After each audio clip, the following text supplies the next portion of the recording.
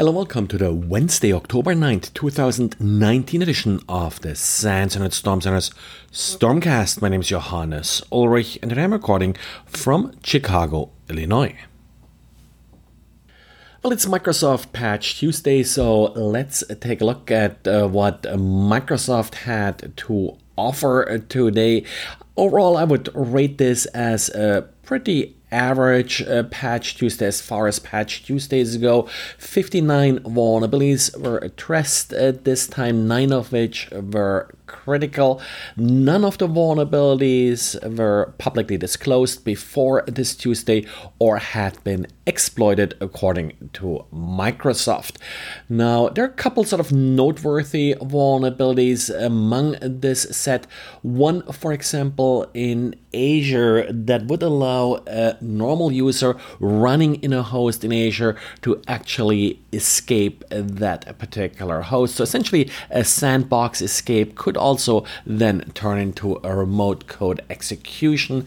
We do have, and I think these vulnerabilities are actually always kind of interesting, and Renato is pointing this one out too, a vulnerability in Microsoft's XML core services. Now, the main exploit path here is, of course, Internet Explorer, but other software that uses Microsoft XML core services to parse XML could potentially be vulnerable here as well. So make sure how you're using this particular library essentially.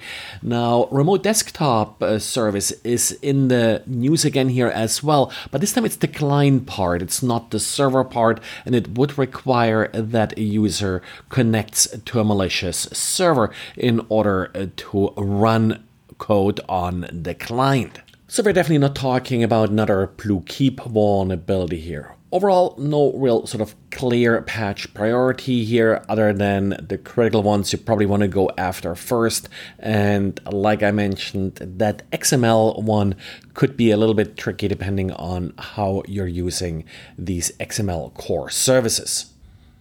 And then, of course, it's always newsworthy that there's no news from Adobe. Adobe has not released any Flash patches today, so you shouldn't expect any related updates for any Microsoft products either. And we also got an Android update. That's the normal monthly update from Google. It happens to fall on the same Tuesday this month as the Microsoft updates.